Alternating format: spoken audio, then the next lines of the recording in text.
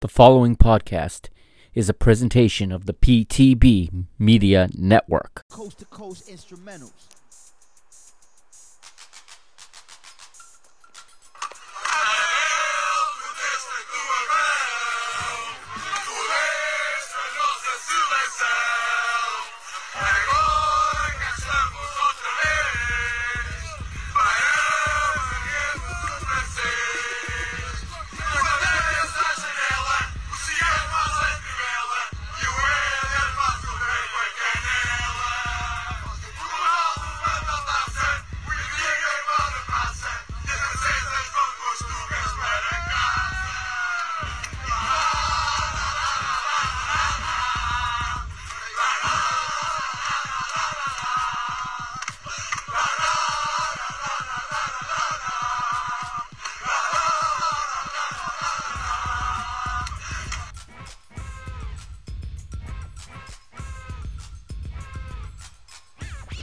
A sorte agora vai fechar os valetes. O murro do Costinha na mesa sente que isso aqui nos goa. Posse de bola para Portugal, vai Éder, chuta!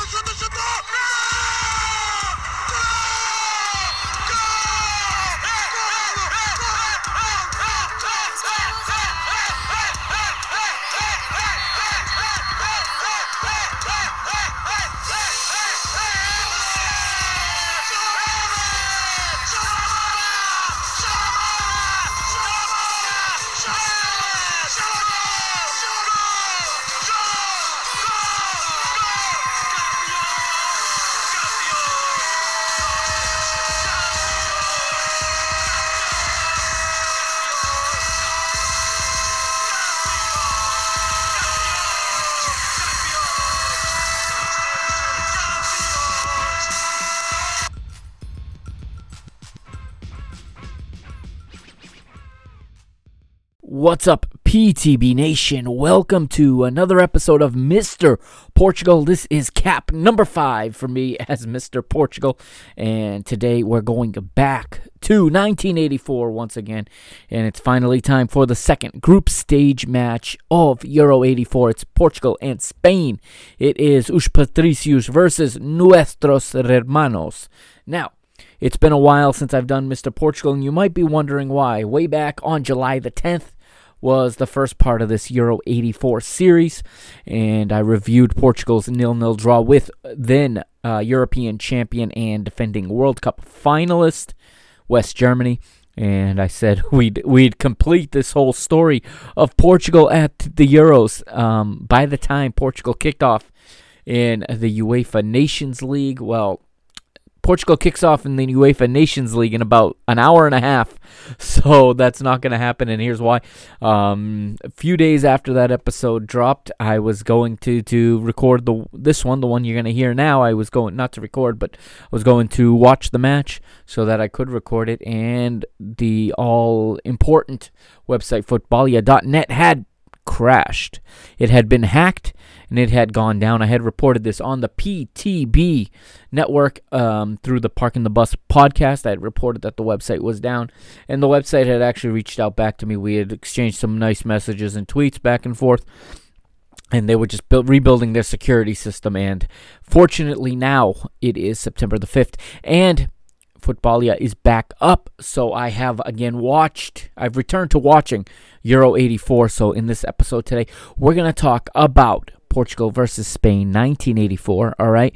And I'm also going to, in the next segment, give you a little background on what's going on in the world. Mostly it's going to be in the world of sports in this episode.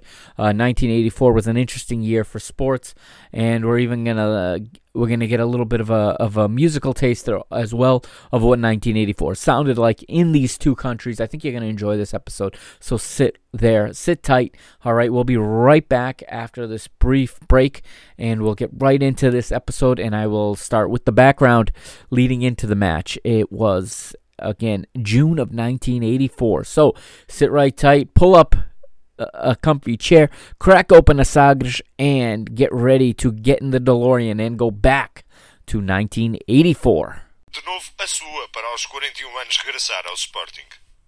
Mal ele ou alguém imaginava que para a última etapa da vida, a última volta. Ele estava com medo E eu assim para ele, Agostinho, podes ir embora, não vais cair. Eu que, inclusive, enfim, ficará sempre marcado. Ganhei essa etapa da chegada à quarteira. E quando volto para trás festejar e alguém me diz, o Agostinho caiu. Mas ao mesmo tempo que Chagas cantava a vitória, lá atrás desenhava-se a tragédia. A uns 300 metros da chegada, um cão atravessara-se no caminho de Agostinho, provocando-lhe uma queda que o deixara extremamente combalido. E é projetado no ar e quando caiu já com a cabeça no chão e eu só nos podia ver, empurra, mas assim já com uma voz assim, quase, sei lá, não sei explicar. Mas todas as tentativas para o salvar revelaram-se infrutíferas. A 10 de maio de 84, Agostinho, o melhor ciclista português de sempre, desaparecia do nosso convívio e o seu funeral constituiu uma impressionante manifestação de pesar.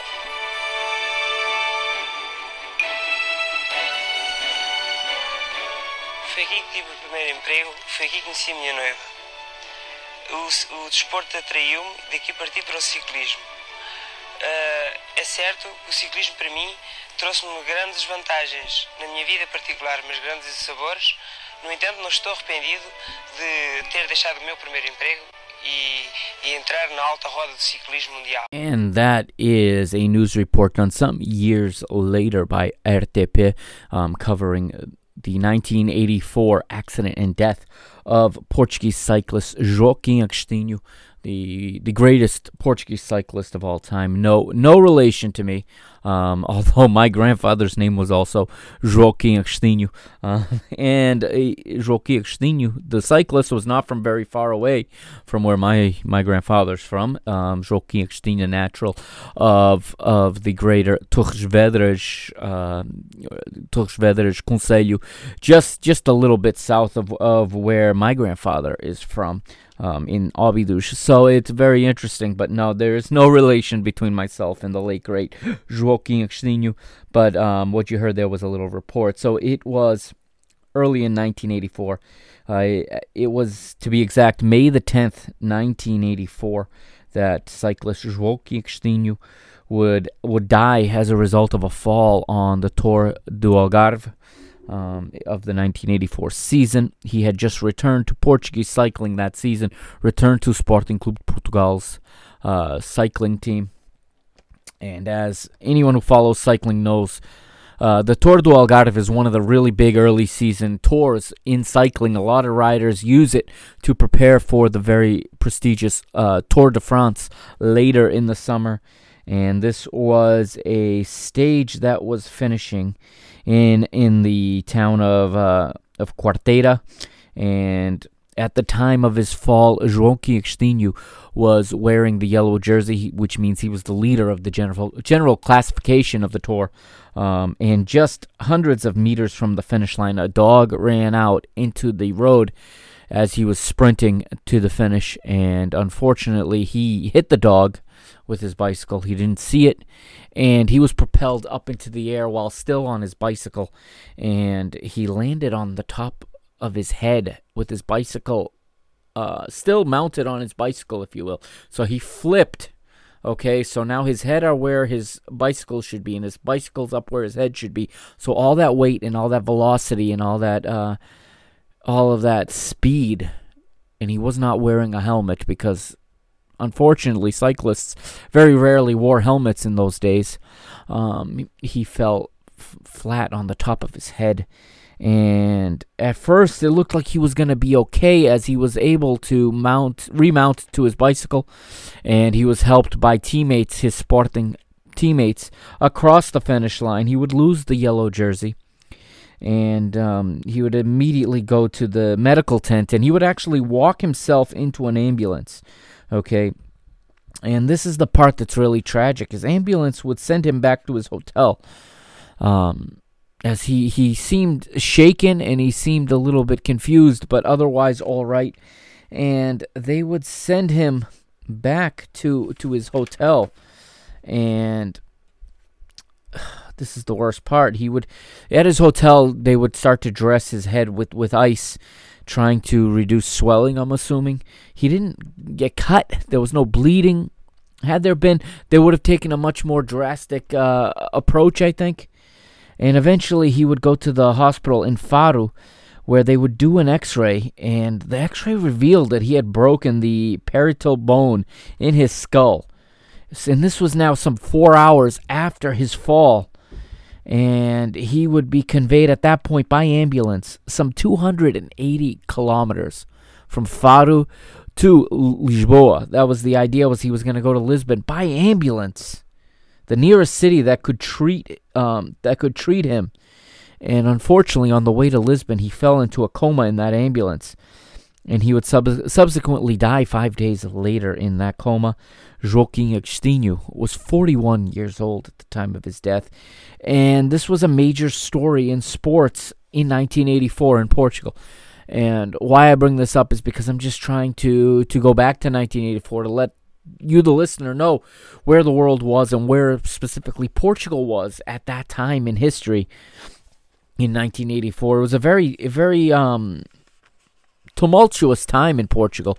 We talked last episode about the Dona Branca scandal, the Ponzi scheming scandal, in which so many people, mostly elderly, lost their life savings investing in this phony scandal. And there was austerity coming down as Portugal owed a lot of money. Portugal was still struggling in the post-Carnation Revolution era, and the democracy was weak, and security was weak. The police had their hands full. There was so much to worry about at that time. Portugal, a much less safe Portugal than the one we know today, at least statistically speaking. And this was a major story in the news that year, the death of their greatest cyclist of all time, Joaquim Agostinho. And I bring this up because it is quite the tragedy, because I think had the medical personnel reacted appropriately, or at least what we today, with the benefit of hindsight, know as appropriately, and had sent him to the hospital, maybe even if it had to be all the way to Lisbon, immediately, 4 hours would have been plenty of time to get there. And if they'd taken stricter precautions, he probably would have been saved.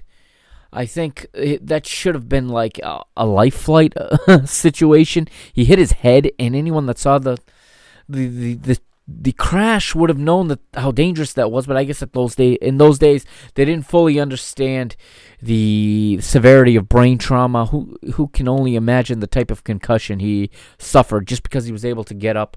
Probably suffered all kinds of nerve damage, was in shock at first, and was why he was able to get up and walk and get himself to medical attention. But to think of how slow the reaction to this is really, really tragic. And, perhaps the greatest Portuguese cyclist of all time could have been saved. It is hard to say, but unfortunately he passed away on May the 10th, just a month before the match we're talking about today. And other news that would come in the sports world in Portugal would take place a little later in the year. We're talking about in October now of 1984, well after this tournament that we're reviewing. But in 1984, Formula One Portugal Grand Prix was a memorable one, and it went down in the Formula One history as Austrian Formula One driver Niki Lauda would clinch his third and final F1 World Championship in the Portuguese GP. The Portugal Grand Prix was the final event of that year's F1 season, round 16, and the late Niki Lauda would clinch his third title on that day. And the driver would, before his death in 2019, tell Autosport.com that day was the pivotal and greatest moment of his career. And it came in, like we said, the 1984 GP of Portugal. And it was the first Portugal GP, the first Grand Prix Formula One in Portugal since 1960. So 24 years later, Formula One returned to Portugal to the newly renovated Estoril International Raceway. Niki Lauda, as we said, would he wouldn't win the stage, he wouldn't win the Grand Prix, but he would win the World Championship in this final stage, and he would go in the late stages of the round of the race. He would pass Italian Michele Alboreto, Brazilian Nelson Piquet, who was the pole position driver in this race, the Finnish driver Kiki Rosberg, and the British driver Nigel Mansell, as well as Brazilian legend Ayrton Senna, one of the great Formula One drivers of all time. And Niki Lauda would finish in second place on the day, get on the podium. Although he did not catch the Frenchman Alain Prost in this race, he did, by grabbing second place, catch him in the general classification. And the Austrian would finish top of the F1 World Championship by half a point at the end of this race. And it was a memorable one for F1 fans. And he would, like we said, win his third championship. And also in cycling this year, later in the summer, after the death of Joaquim Agostinho, the Volta a Portugal would be won by Vanescal Fernandes. And outside of sports, there was also news in general news in the general news category, if you will, as both of the nations we're talking about today, both Portugal and Spain in 1984 were on the outside looking in of the European Union, the EU, and they were both looking forward to the EU's enlargement scheduled for 1986, and they were looking to be admitted into the EU in 1986. Many in both nations were hoping for more prosperous days ahead, as life at this time was difficult in both nations. Living outside the EU here in the early to mid 80s, and still the nations are recovering from long running dictatorships. As Spain was for many years under the military dictatorship of Francisco Franco, as Portugal was also under a corporatist dictatorship of the Estado Novo, which we've talked about before. And by the mid-70s, a decade earlier, it brought both the death of Francisco Franco and it brought the Carnation Revolution to Portugal. And the Iberian Peninsula was, for the first time in a long time, motioning and progressing towards democracy. And both nations were making rapid strides towards that with their eyes on membership to the EU. In the late 70s, both nations would be... Sorry, this was in the late 70s. And then both nations would be accepted into the EU, but with no ceremony, no official ceremony, only the simple raising of the two flags on the 1st of January 1986, after more than 6 years of negotiation. And many Portuguese and many Spanish felt that this was a chance to stabilize their economies and stabilize their governments, which had been incredibly unstable since the falling of their dictatorship regimes a decade earlier. And with that isolation that comes with being outside the EU, what I really like doing when talking about this time in history, because I am a big history nerd, but what I like looking at is pop culture as well in the two countries. So as we go to break here, or for this break, what I'm going to do is I'm going to play for you the number one song in Spain in June of 1984. Excuse me, some 36 years ago, okay? And it's interesting, and I like this time in history because you can see where a culture was. Because if you go to pull the number one song in Portugal or Spain today, it's likely the number one song in a lot of countries. It's likely a song you've heard on the radio here in the United States, in Canada, in Australia, in Germany, in South Africa, wherever you live, wherever you're listening from.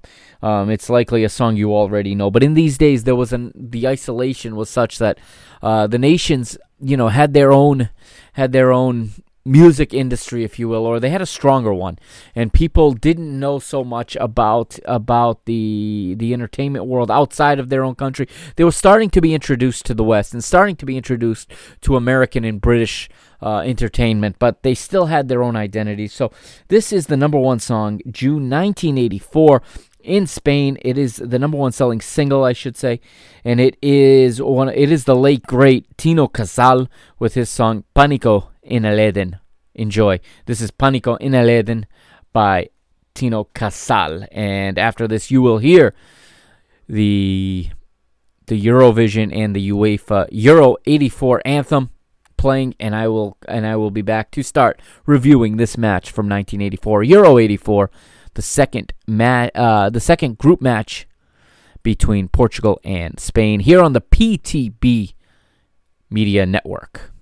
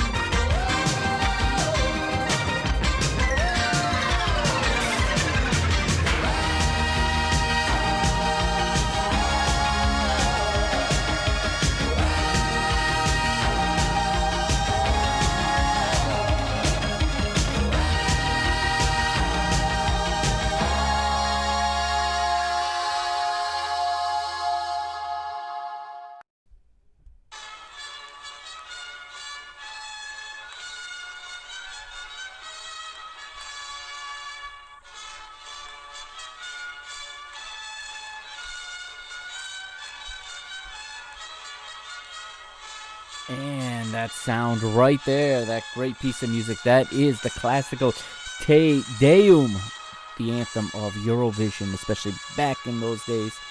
And in just a few moments, it will switch to the UEFA Euro 84 anthem, which is as 1984 as it gets, like I said in the last episode. What I didn't get to in the last episode, and I want to start this one off here, is Portugal's roster. I didn't even get to this when we talked about the first match. So, we talked about the struggle of a team being managed by committee with four coaches, all with equal input apparently. So this team must have been an absolute blast to select. I'm sure there were other players, fought over, but you can see the political nature of this squad selection when I break it down by club. So basically all but 1, 2, 3 players in this roster come from either Benfica or Porto. All right, one from Sporting, and then the 2 backup goalies are from other teams. One backup goalkeeper from Vitória Setúbal and the other from Portimonense. So everybody else in the roster, aside all the outfield players, aside from Rui Jordão, who played for Sporting, all come from Benfica and Porto. So this tournament is a big, big opportunity for these guys to play on a large stage in front of new eyeballs. Remember, it's 1984. Nobody is watching football that is played outside of their country with the exception of the European Cup and the UEFA Cup and the Cup Winners' Cup, okay? So Benfica and Porto players, although they have played in those competitions and been visible, this is a real opportunity in a summer tournament to be visible to a whole new audience outside of their nation, and the excitement for fans to see other foreign players from other leagues also in front of you. So we're going to go right through the Portugal roster here. This is Group 2, of course. It is Group 2 that Portugal are playing in. I was looking at the roster, and the first player is, of course, from Benfica. That's why I just had the Freudian slip there, and it is the goalkeeper Manuel Bento. He is 35 years old in this tournament. He is from Benfica. Wearing number 2 is Nené. He is also from Benfica. It's interesting in this tournament the way the numbers were distributed, as the forwards and midfielders are wearing the defenders' numbers, and the defenders are mostly wearing the attacking numbers. It's really interesting. I believe back in this day, this is a little bit of a trivia, I believe players got their squad numbers for major tournaments by drawing them out of a hat, because what was the normal practice at this time was each match, the starting 11 would wear numbers 1 to 11, and the substitutes would wear the other numbers.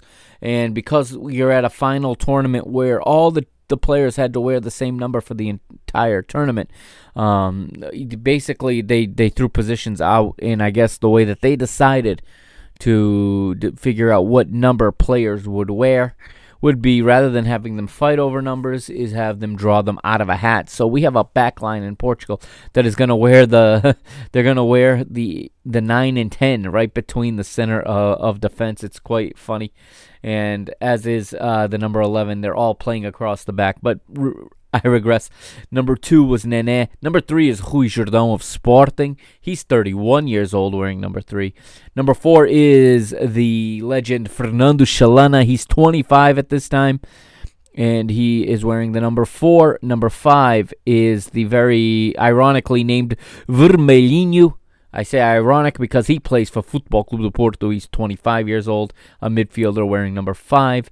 Fernando Gomes, one of the strikers, is number 6. He is 27 years old, of course, from Futebol Clube do Porto. Carlos Manuel, the midfielder, is number 7. He's 26 years old. He plays for Benfica at this time.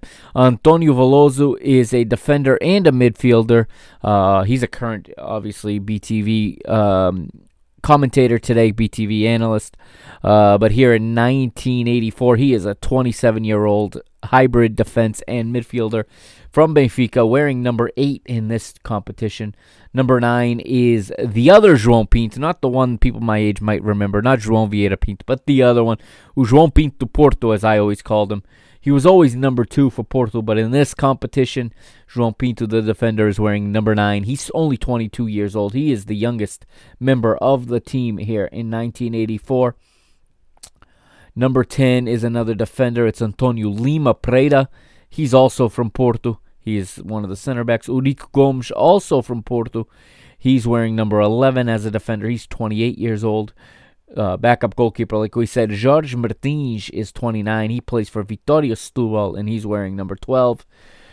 Number 13 is Antonio Sousa, 27-year-old midfielder, Futebol Clube do Porto.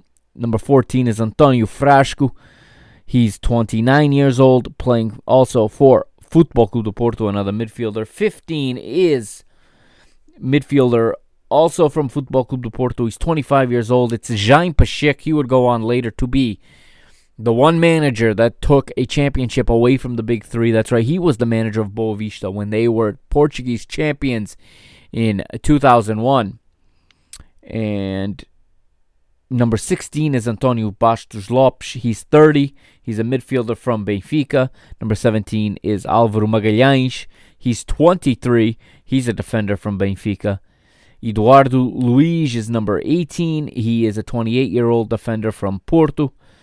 Number 19 is Diamantino Miranda. He's only 24, and he's a forward from Benfica. And number 20 is the third goalkeeper, Vitor Damas. He's 36 years old from Portimonense.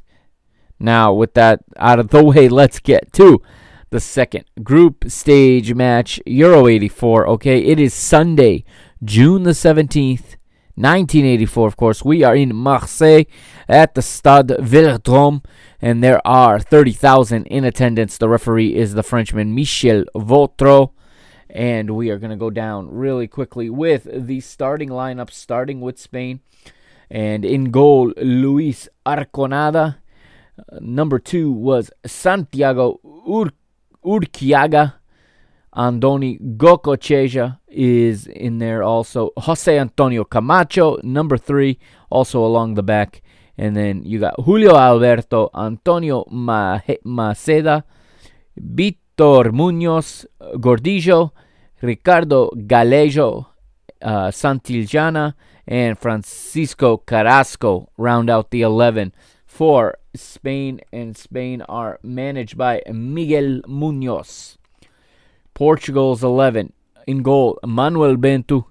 4 across the back, it is João Pinto, Lima Pereira, Eurico Gomes, and Álvaro Magalhães.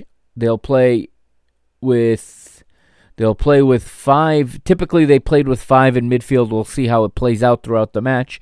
But the listed 5 in midfield: Carlos Manuel, Antonio Sousa, Frasco, Jaime Pacheco, and Chalana, playing in between the midfield and the striker, Rui Jordão. As we said, Portugal are managed by a group of 4. On paper, it is Fernando Cabrita, the manager, and also making the decisions, Tony. Wow, the names have escaped me. It's Antonio Moraes and José Augusto are the other 2 that make up the team of 4 that in reality manage this team, even though the de facto manager on paper is Fernando Cabrita. Let's get kicked off now. Santijo kicks off to Gallego, and we are underway in Marseille.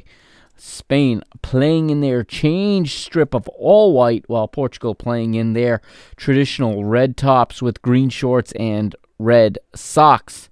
Jaime Pacheco is parking himself right in front of the back 4 again, just as he did in the first match against West Germany. Very much the holding midfielder that we see nowadays, very much the one that parks it right between the 2 central defenders and sort of sweeps in front of the back 4. A lot of side-to-side lateral passes. Not a lot of movement up and down the pitch, but a lot of movement right to left. And that's where Portugal line up there. And he is a player that will be always available in support for the midfielders by playing the position that way. We move to the 5th minute, and it's Sousa trying to play out of the back, but he is stripped by Gallego. But the counterattack is killed by João Pinto, who is able to poke the ball away from Gallego, and the ball rolls some 15 meters or so back into the area, and Bento comes out and picks it up. Remember, in 1984, you can pass the ball to your goalkeeper, and he can pick it up. It's a rule that would be around for about 10 more years in football before that was done away with. It is a slow first 10 minutes, and both sides are doing are doing a fair amount of feeling each other out, and most of the play is very slow, and it's a lot of build-up out of the back with very little going forward for both teams.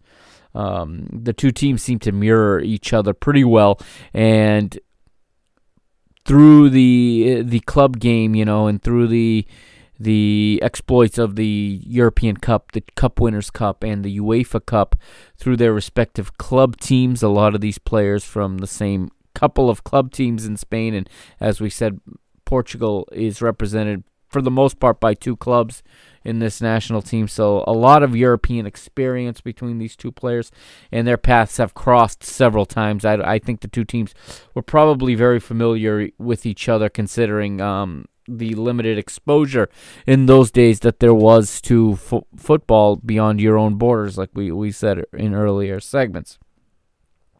In the 10th minute, it is Carlos Manuel pressuring forward on the dribble for Portugal after he's picked out by a vertical pass from his Benfica teammate Fernando Chalana, but he is cut down 5 meters from the penalty area by Gordillo, and the cross from Frasco on the restart is intended for Rui Jordão, but it gets flicked up into the air by Camacho, the former Benfica manager Jose Antonio Camacho, and his header goes straight up into the air, and Arconada comes out, arms fully stretched, jumps higher than everyone else. It goes up as high as possible, and at his highest point, grabs the ball out of the air, brings it down, and safely drops into a front smother to protect it.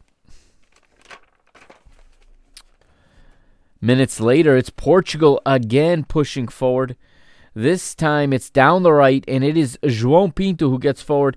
He tries to rifle in a cross for Jordão, but instead of finding the Sporting striker, João Pinto's cross is high and wide and goes well out for a Spain goal kick.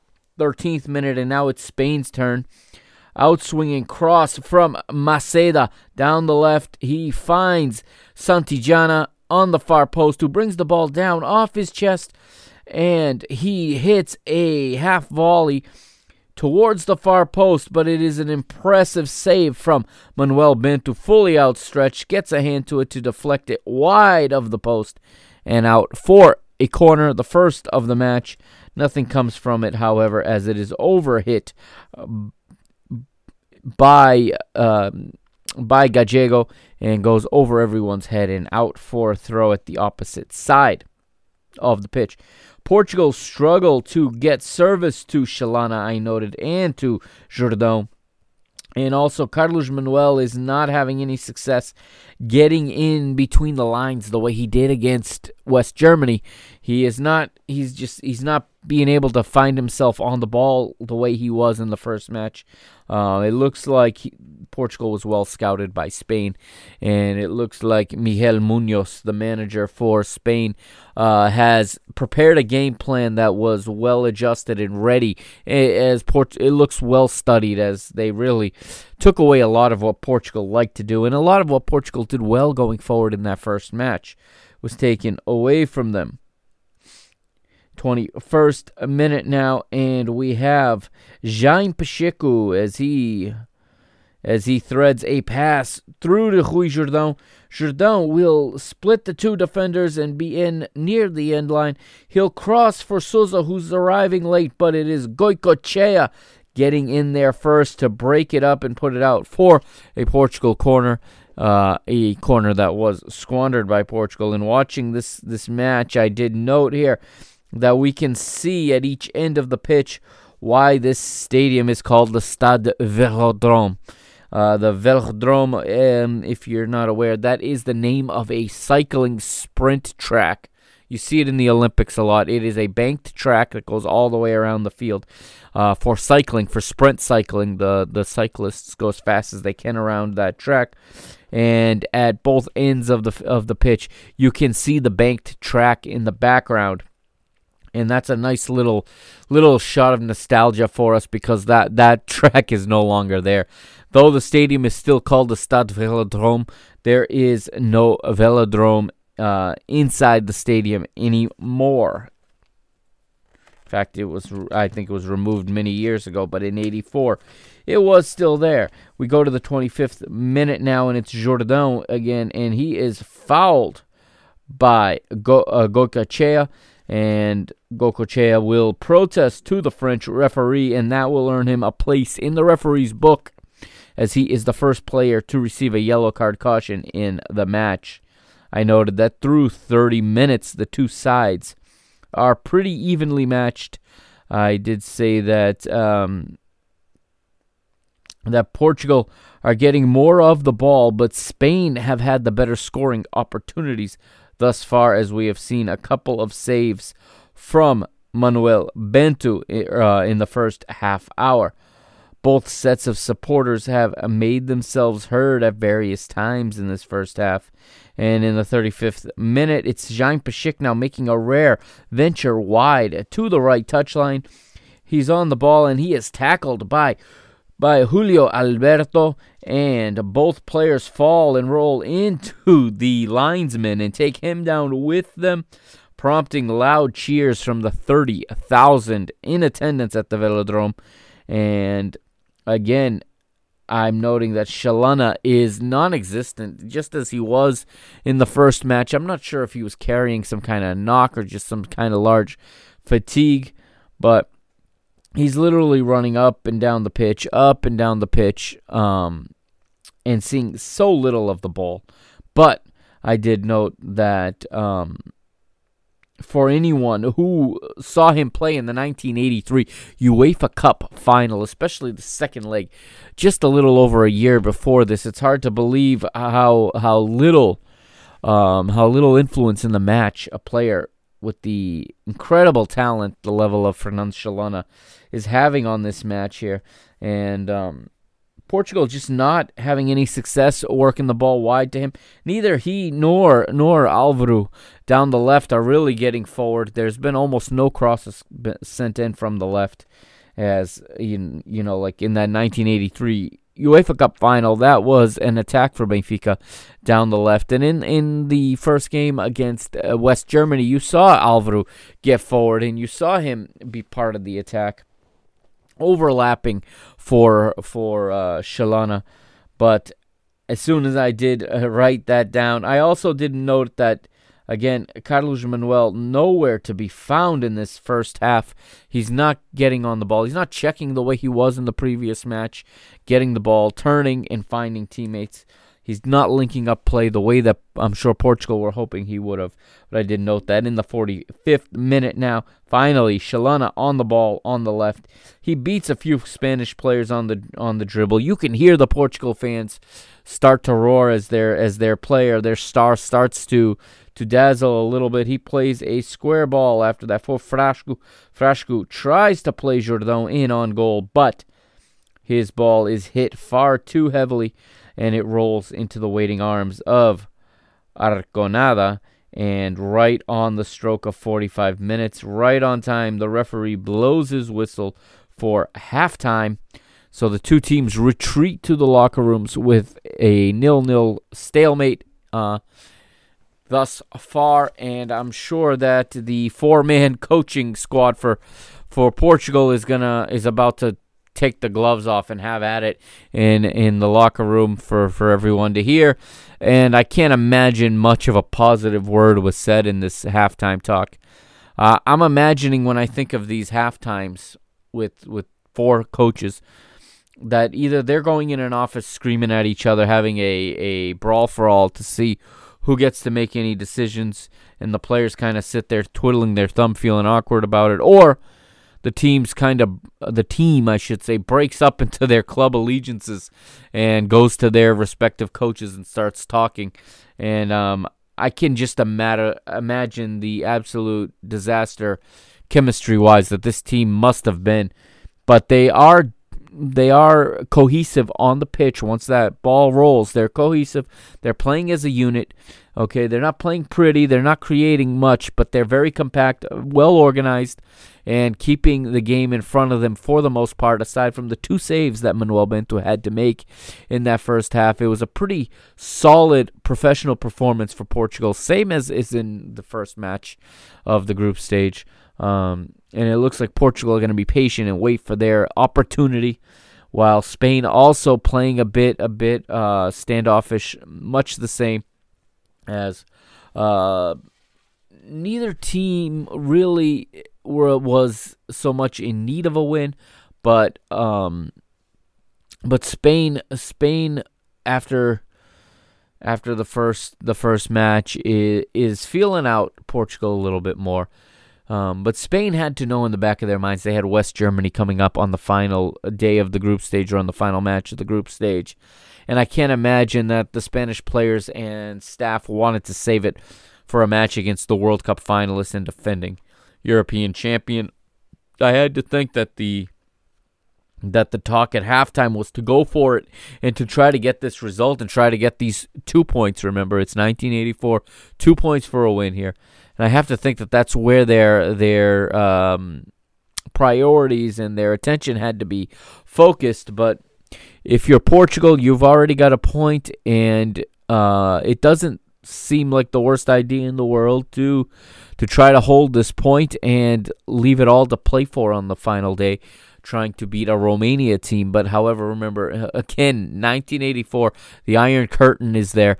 Romania are on the east side of it. Okay, they're on the other side. Very, very little known about the Romanian side. So also dangerous if Portugal are just going to be pleased with this draw that they are halfway to right now, and not wanting to try to get a goal and trying to steal 2 points here and try to put themselves in a better position to advance. So I'm going to take a quick little break right now, okay? And on the other side of this quick little break and this quick little transition, you will hear me on the other side, and we will get right into the second half. Okay, this is Mr. Portugal. It's cap number 5. I am the Mr. Mike Agostinho, and you can follow the PTB Media Network on Twitter at PTB_media. Same handle on Instagram. All right, and we will be right back here with the second group stage match of Euro 84. And welcome back to Mr. Portugal here on the PTB Media Network, and welcome back to our trip back in time, back to the wonder days of 1984. That's right, we're back in the mid-'80s, and we are at Euro 84, as you know, and it is time to get into the second half of this match today, this Spain versus Portugal second group stage game from Group 2 of Euro 84, and it is Jordão and Carlos Manuel kicking off to start the second half, and the sun has set in southern France. Night has fallen, and the floodlights have come on, and the crowd is excited, and you can hear fans and supporters from both teams chanting and supporting their side. 47th minute, and we get a nice combination play through the middle of the park by the Spanish. It is Gallego, Santillana, and Gudillo that will combine nicely and play in Carrasco, but Uriku steps in at the final moment, and he blocks any opportunity for Carrasco, and he manages to put the ball out over the inline for a corner kick, of which Spain are unable to make any use of. 2 minutes later in the 49th, it's Chalana now. We talked about in the first half how he needed to get involved. Well, in the second half, Chalana gets involved, and he creates space down the left as he draws two defenders. Alvaro overlaps. Chalana plays Alvaro, who then plays it directly right back to Chalana. Chalana will square to Jaime Pacheco, who finds Frasco in space. Frasco turns, faces the goal, puts it on his preferred right foot, and has a go of it from about 30 meters, but his effort is too high. But it is a good start to the half for Portugal in that regard. As you can see, the attitude has changed a little bit, and Portugal are looking to go for it now, knowing, of course, as these two teams did when they kicked off before the match even started, West Germany had already won, so both teams needed a win to keep pace with West Germany. However, a loss was the worst possible result for both teams.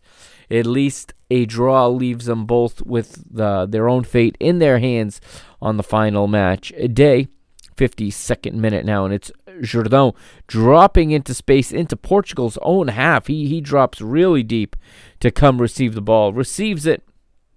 He's marked by two Spanish defenders, but manages to turn despite facing his own goal still in the center circle. He manages to turn and beat them both, and now he's got space in front of him, and he is running at pace with it. However, his penultimate touch gets just away from him, as he had Chalana breaking down the right on this one.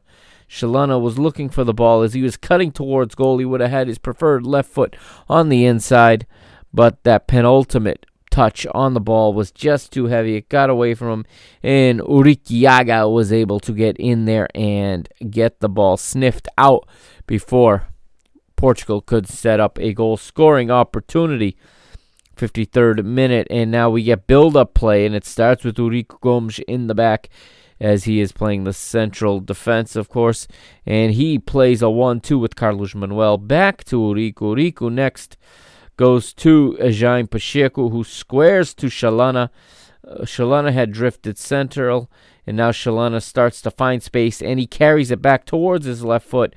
Starts to draw defenders, and at that point, when the defenders commit towards the ball, Chalana drops in a beautiful chipped ball over the top, right onto the run of Álvaro Magalhães. Álvaro takes a touch, looks up, cuts back, and then squares the ball right onto the run of Souza. Souza picks up his head, puts it on his preferred right foot. He's got time and space. The Spanish defense is all out of whack, and Souza bends the ball with his right foot around the goalkeeper's outstretched arm and into the far post. And ladies and gentlemen, Portugal have their first goal in Euro history, at least in the final stage of Euro history, and it is Portugal's first goal in a major final stage since 1966, since the World Cup, since Eusébio scored a penalty kick on the legend Yashin in the third place match. And Portugal are on the score sheet first. You can see the Portuguese immigrants in the crowd going crazy. The flags are waving. They are chanting.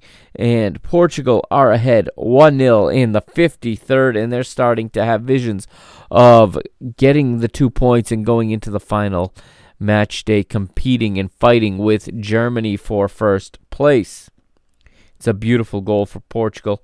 And Spain are left in shock for a bit, and to the delight, like I said, of most of the people inside the Velodrome. Now, 55th minute, and Portugal on a bit of extra oxygen here. They got a real oxygen boost with that goal. They're on the attack again, and it's Chalana at pace again down the left. He cuts onto his right, forces the defenders again to commit, but he fires with his inside right foot, but his shot is just wide to the near post. 60th minute, and Portugal are in control here. Spain looking confused and unsure going into this final half hour of play. 61st minute, nice breakout down the left once again, and once again it is the man Chalana at pace. Once again, defenders are drawn in to commit to him, and at that moment Chalana, with lots of intelligence, plays the ball right into the space they just abandoned and on to the run of his overlapping left back Álvaro from his club team, of course, from Benfica, his club mate. He runs into the space. Álvaro looks up, crosses for Jordão. Jordão is just strides from touching the ball into the goal, but at the very last moment, there's a last-ditch sprint and slide by Julio Alberto, who prevents Portugal from doubling their lead. A minute later, it's Portugal on the attack again, this time down the right through Carlos Manuel. He gets into the penalty area and goes down, but the referee says play on, and it is Julio Alberto once again with the defense, and he gets the stop once again for Spain. Spain, however, will slowly regroup, and they will start to move their line of confrontation further up the pitch. What I mean by that is they're not sitting so deep in their own end. Spain are starting to move out further, and they're starting to confront Portugal on the ball at a higher spot, a higher territory on the pitch, keeping the game further from their own goal. And Portugal are adjusting just a little bit, and you see them starting to drop their lines ever so slightly and starting to retreat just a little bit here to provide a little more caution, if you will, as they do have the lead heading into the 70th minute. And Portugal are content now to hold their shape. You can see it, and they're going to start looking to just counter. And Jordão is doing a lot of work. He's dropping very deep to come get the ball. He has run around a lot up high all match without much service. Now he's dropping into an almost midfield role to get on the ball, which is helping Portugal play out of their end. But after that, Portugal are left without an option high, and they're allowing Spain to step their line even higher. And now Portugal find themselves playing in their own half a lot more than I think they would like to.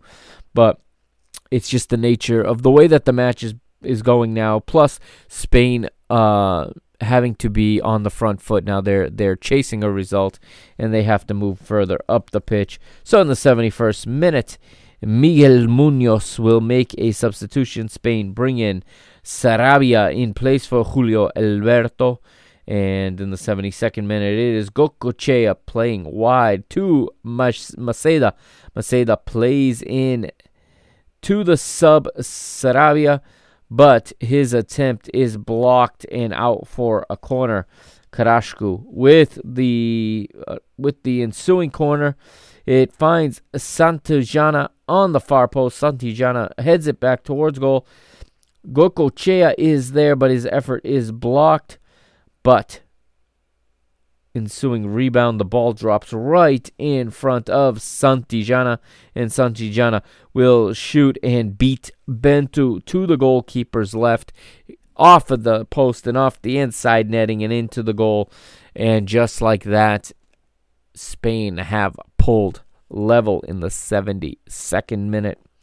And Portugal are going to be frustrated because they have been the better side in this match, in my opinion, and I think in a lot of people covering the match's opinion. Despite Spain having some of the dangerous chances for large stretches of this match, Portugal are the better side, and they're right there playing with another world power. They had first really showed their quality in fighting blow for blow with the defending European champions and the defending World Cup finalist West Germany. Now with Spain, Portugal had taken a lead, and they were heading into the final quarter of an hour almost with the lead, but Santillana will make it 1-1 in the 72nd. And Spain, just like that, the pendulum swings into their favor, and now it's Spain with all of the momentum, and they are pushing for a winner, while Portugal are in retreat and dropping their deep-lying blocks now, looking to hang on for this hard-earned point. A quarter of an hour to go. Portugal finally make their first substitution, and it is not going to be the striker this time, but it is Diamantino coming on, replacing Frasco. So Diamantino is what we today call a false nine. He's a supporting forward that can get into the gaps, into the space between the lines. He can score goals and he can set them up. Good substitution here as Diamantino Miranda tries to get into this one and tries to make a difference. Unfortunately, he really got no service. He worked hard. He did plenty of running off the ball, creating space, but nothing really to show for it. And in the 78th minute, it's Miguel Munoz, the manager, going to his bench once again for Spain.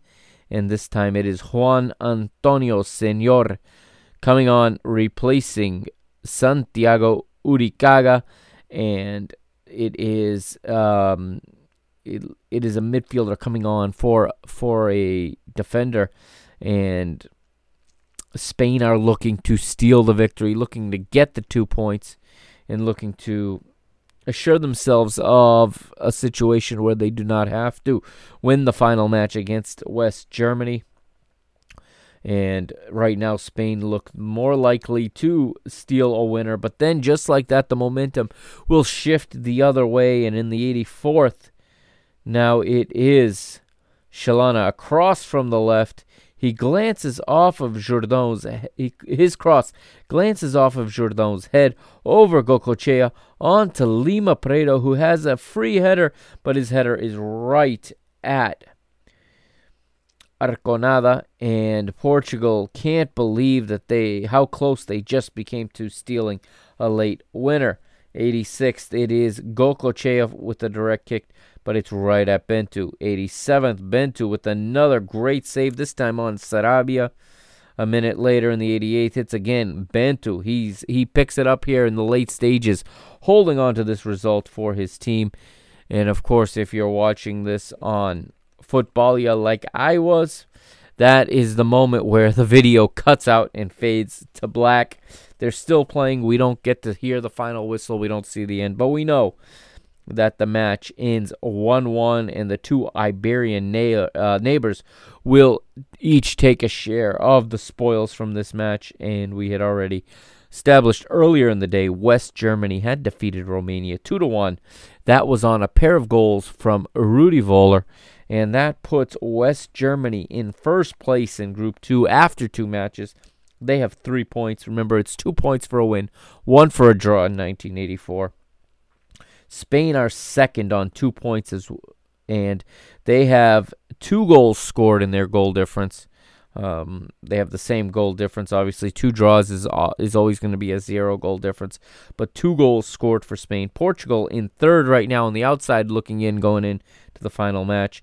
They also have 2 points, but only 1 goal scored. And Romania are in last place, but by no means out of it, as they sit on 1 point, and a win against Portugal in the final match day would give Romania a very, very good opportunity and very good probability of advancing, depending on the result, of course, of the other match. And it leaves this Group 2 completely wide open for the final day of the group stage. And we will be talking about that final day very soon. However, before we go back to 1984, I do have a couple of Mr. Portugal episodes dropping. All right, the first one is going to drop in the next day or two. And it's actually going to be a Mr. Benfica episode that I'm using as a bonus episode for the PTB Media Network. And what it is, it was recorded earlier today.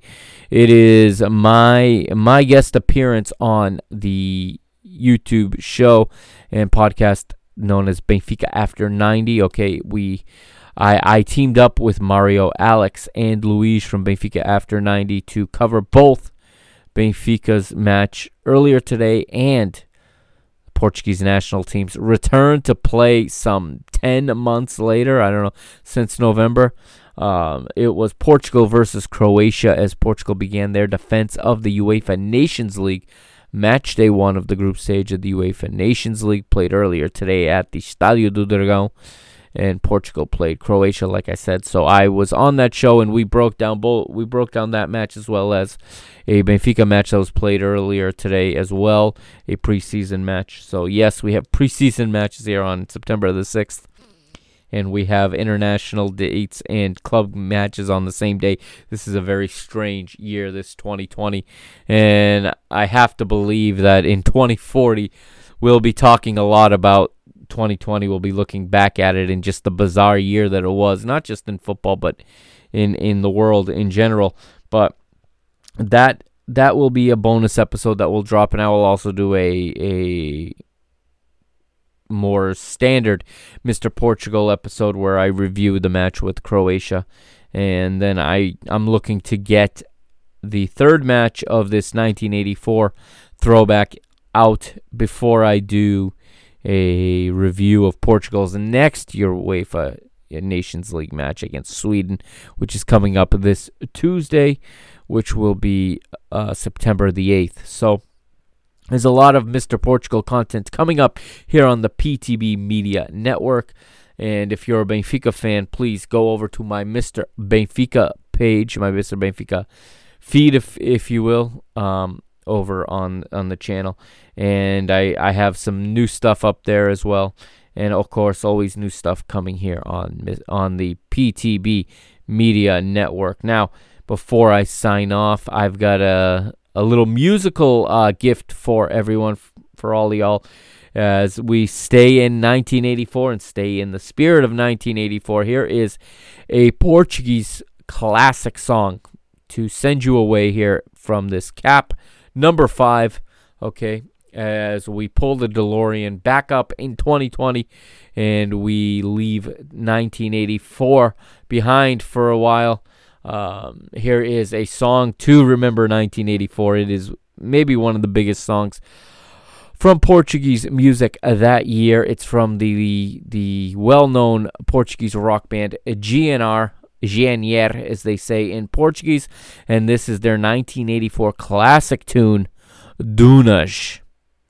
Enjoy the song, everybody. Have a great week. If you're in the United States, enjoy Labor Day, which is 24 hours away right now. And I'll catch you next time here on the PTB Media Network. This has been the Mr. Mike Agostinho signing off.